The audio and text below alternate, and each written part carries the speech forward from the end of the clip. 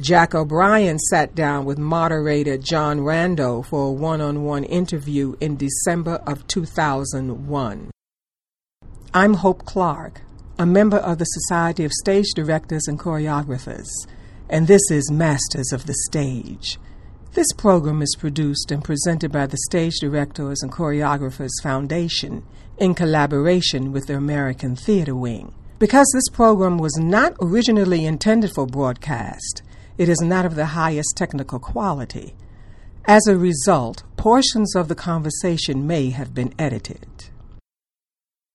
I think I have a very secure ego, and I don't feel competitive.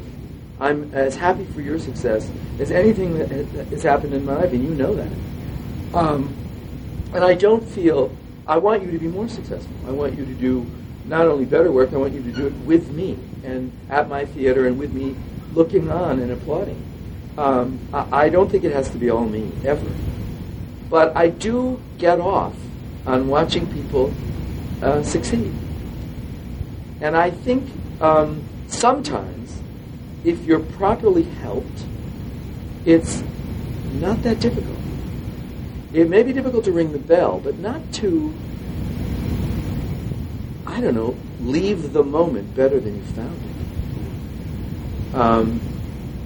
What about designers? What about working with them in club? You work with some people over and over again. Yeah. For many, many years. Yeah. You nurture these relationships over your life. Yeah. And how come? Why Well, it's like, is it any different from a social life?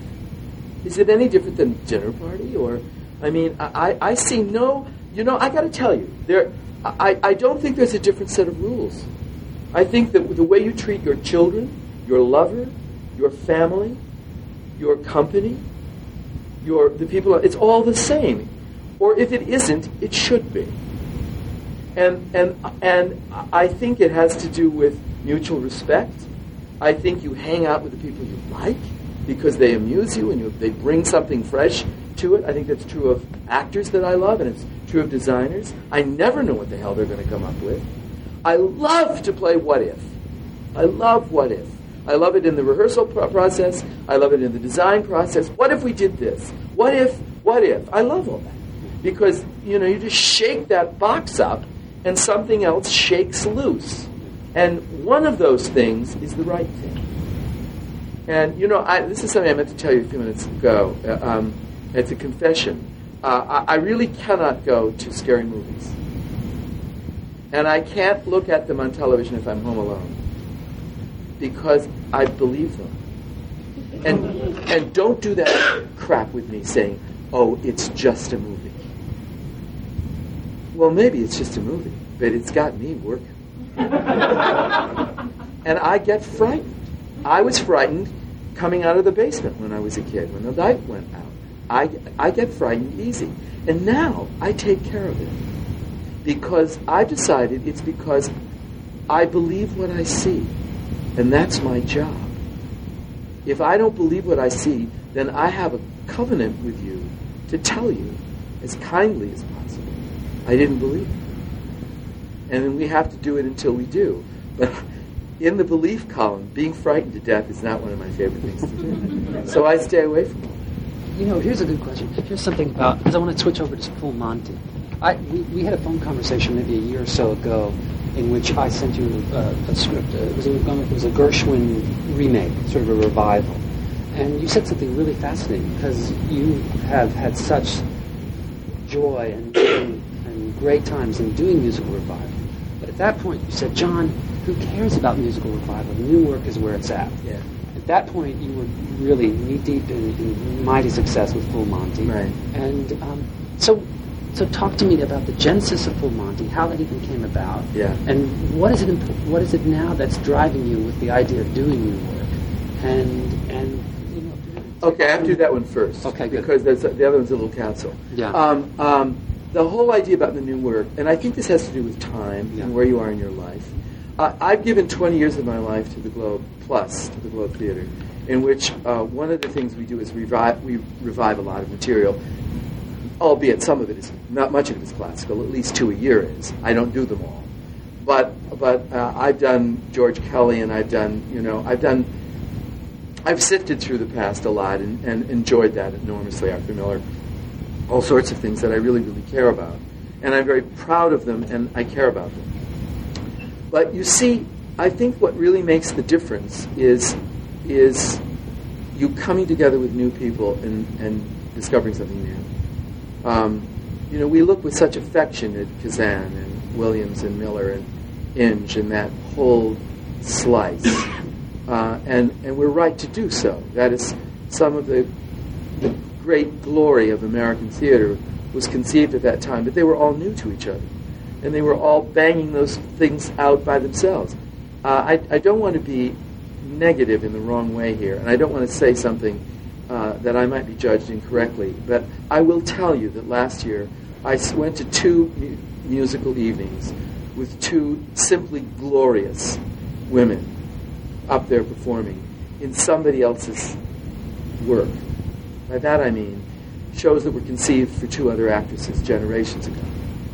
And as wonderful as they were, I came away angry that we're not creating works for these people who are walking around among us.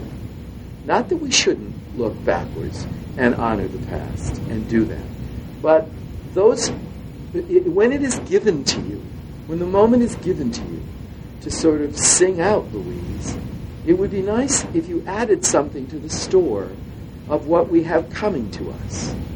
And that if you take the relationships, which is what I'm trying to do now, the relationships that I've loved and engendered over the years, and see what is in there that we could point with pride in 20 or 30 years and say, well, wow, she never did that until she did it in your show.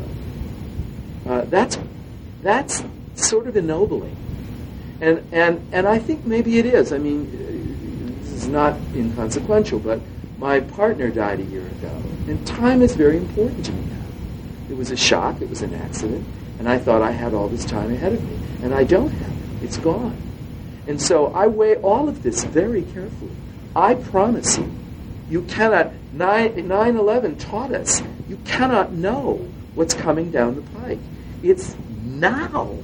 It's this moment that we are responsible for. And if that's a rehearsal or a meeting with us or a telephone conversation with a friend of yours, you have to give it your best shot. That's what they mean by being in the moment. And it's exhilarating. It's pretty good. So that's where I am right now.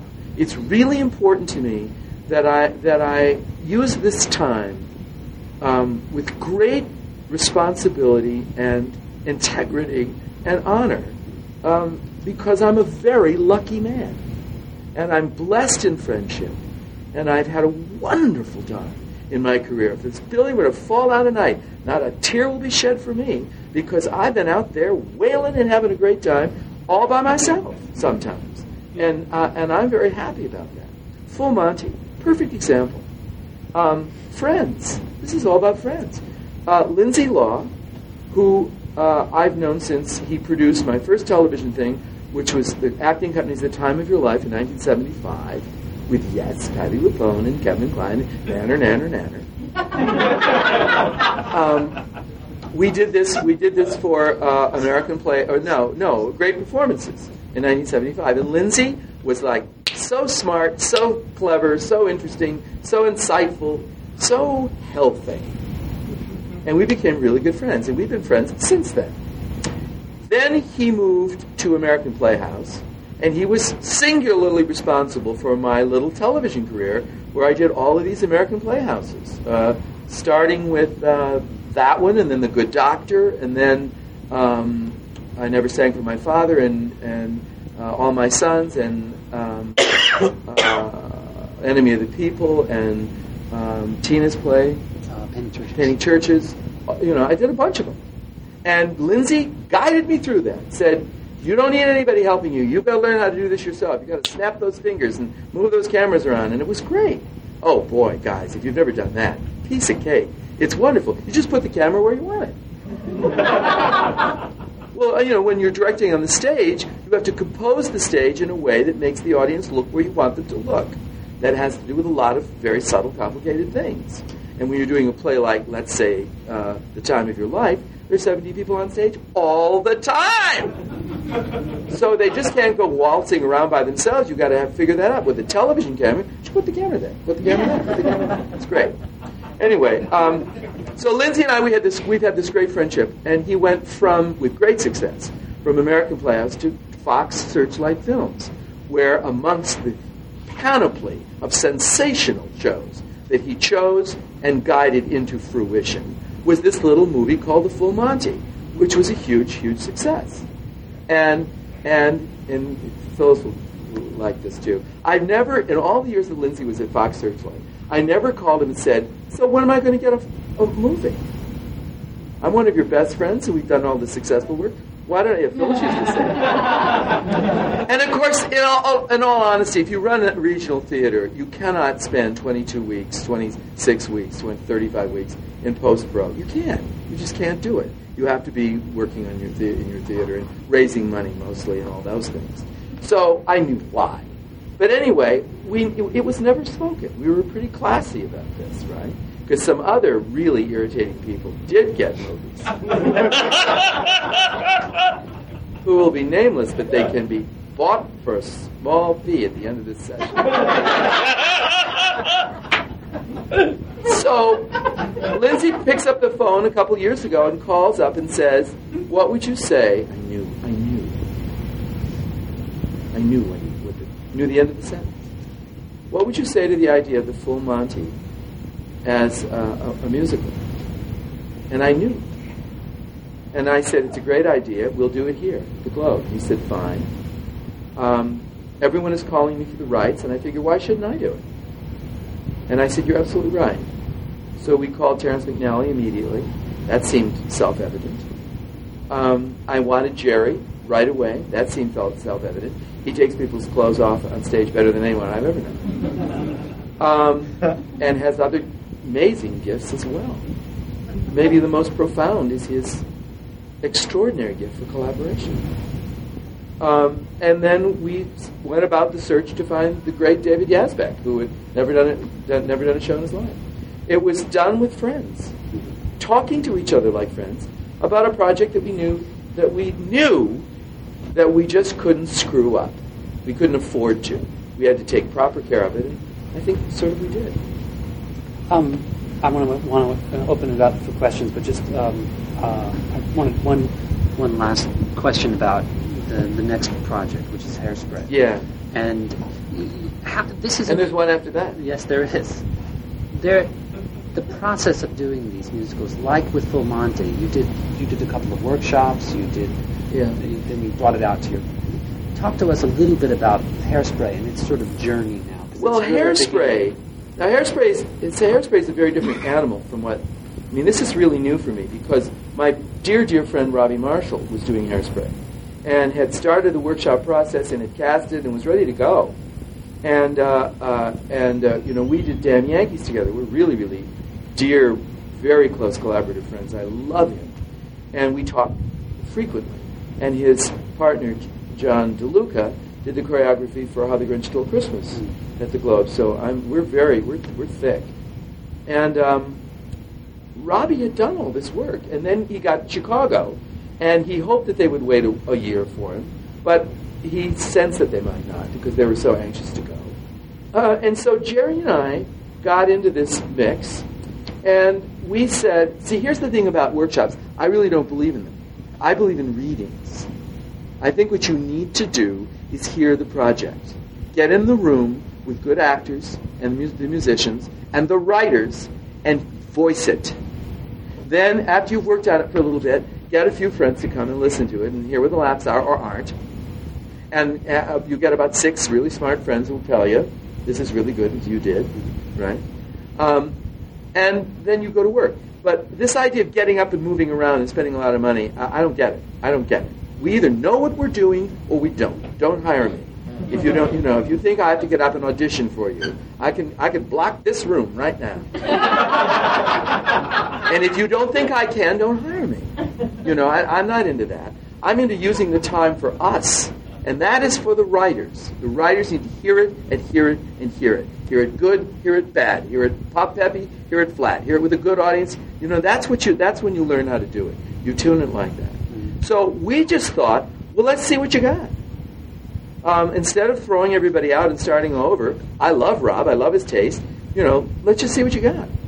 And so they brought all these people in, and we loved them. Now, I was working on the book. I'd worked on the book with the writers maybe about 2 or 3 months now. Because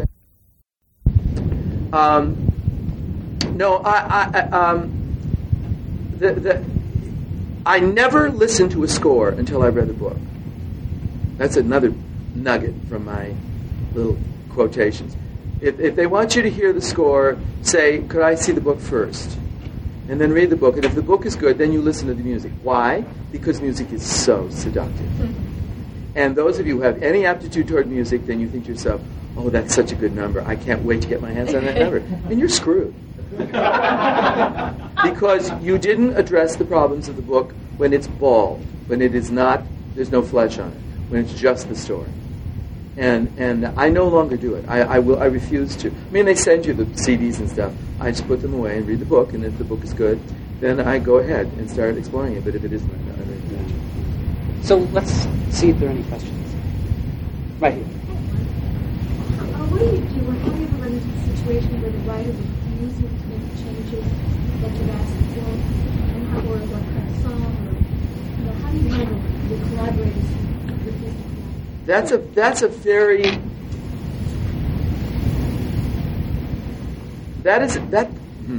I can't even answer that question in a straight way. You know why? Because that has to do with working with adversity. Will a writer cut something, or the number, or will they rewrite it?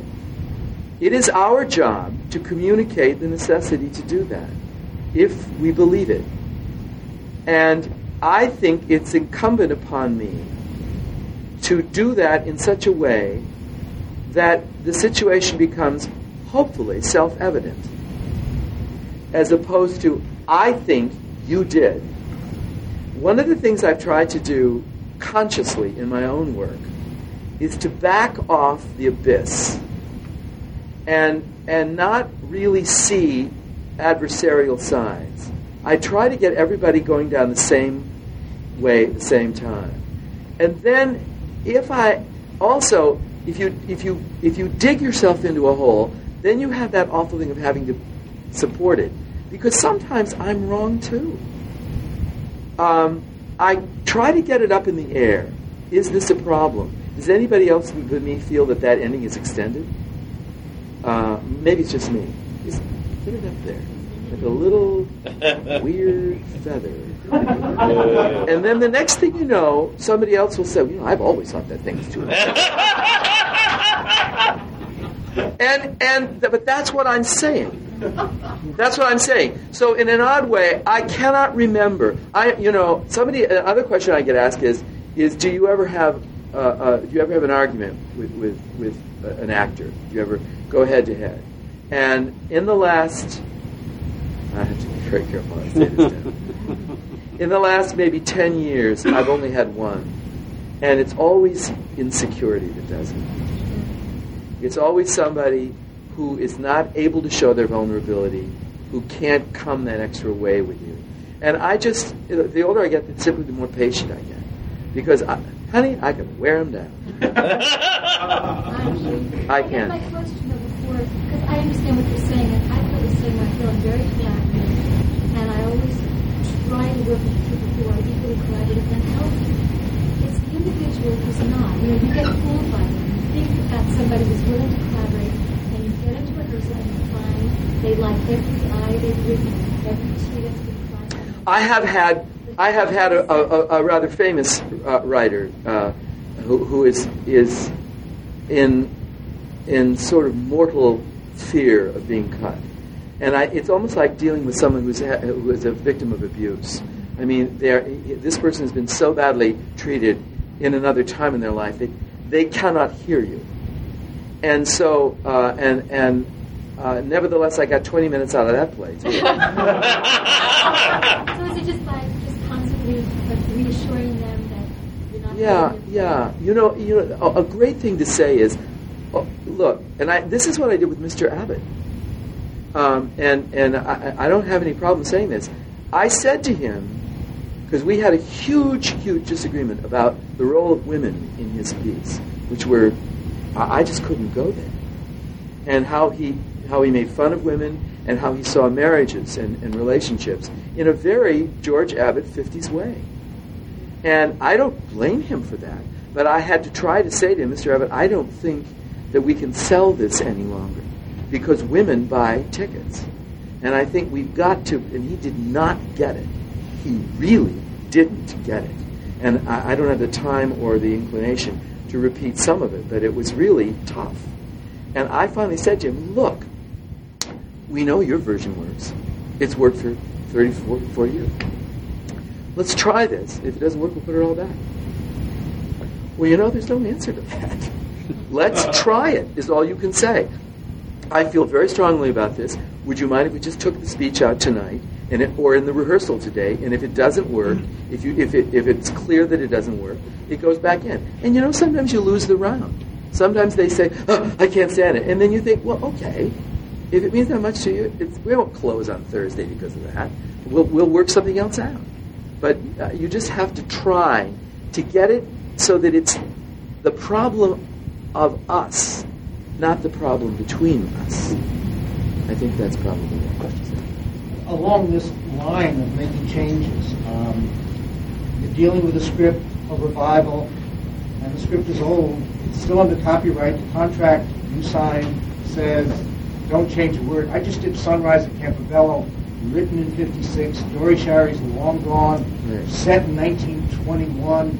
I played fast and loose. I rewrote this. I changed that. And my job was to make it as clear as possible, I felt, and I just did whatever I had to make it understandable for the audience.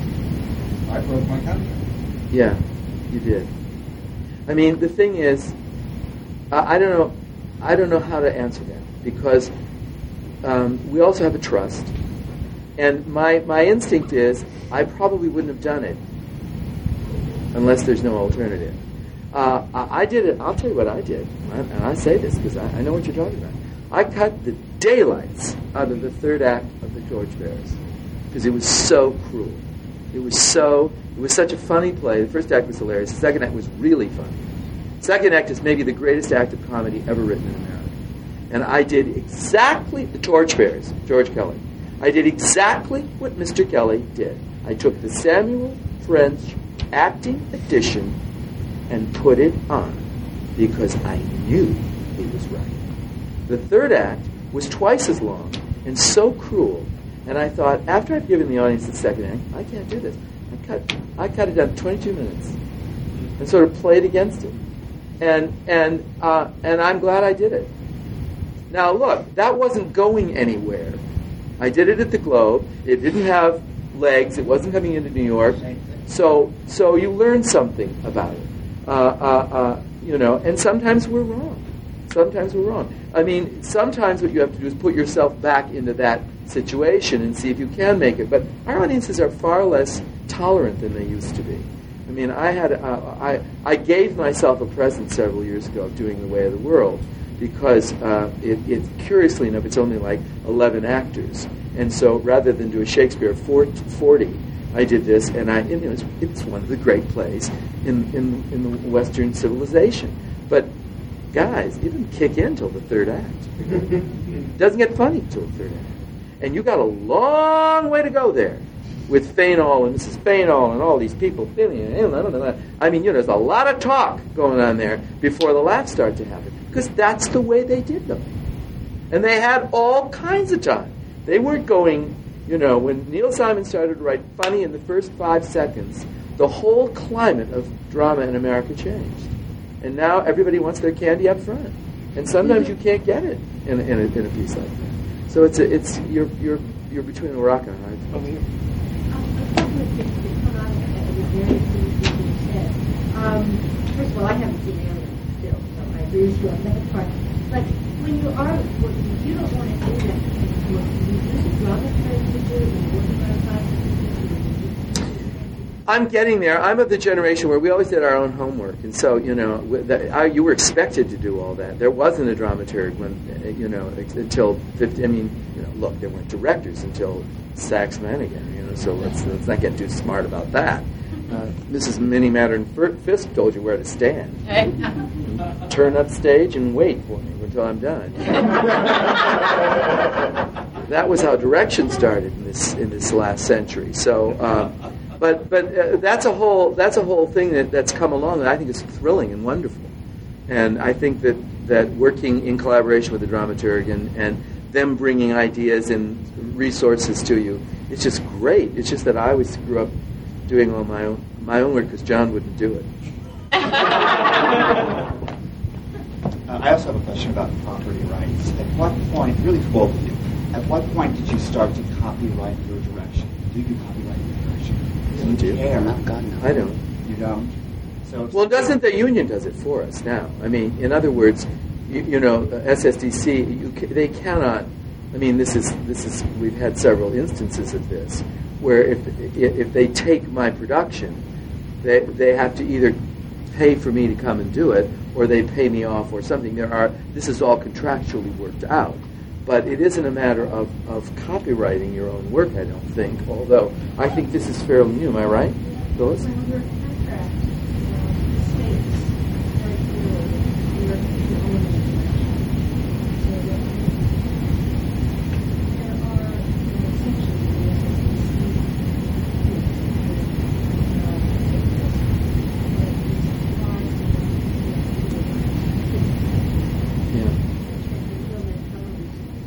Yes, he did. Yes. In Florida, yeah.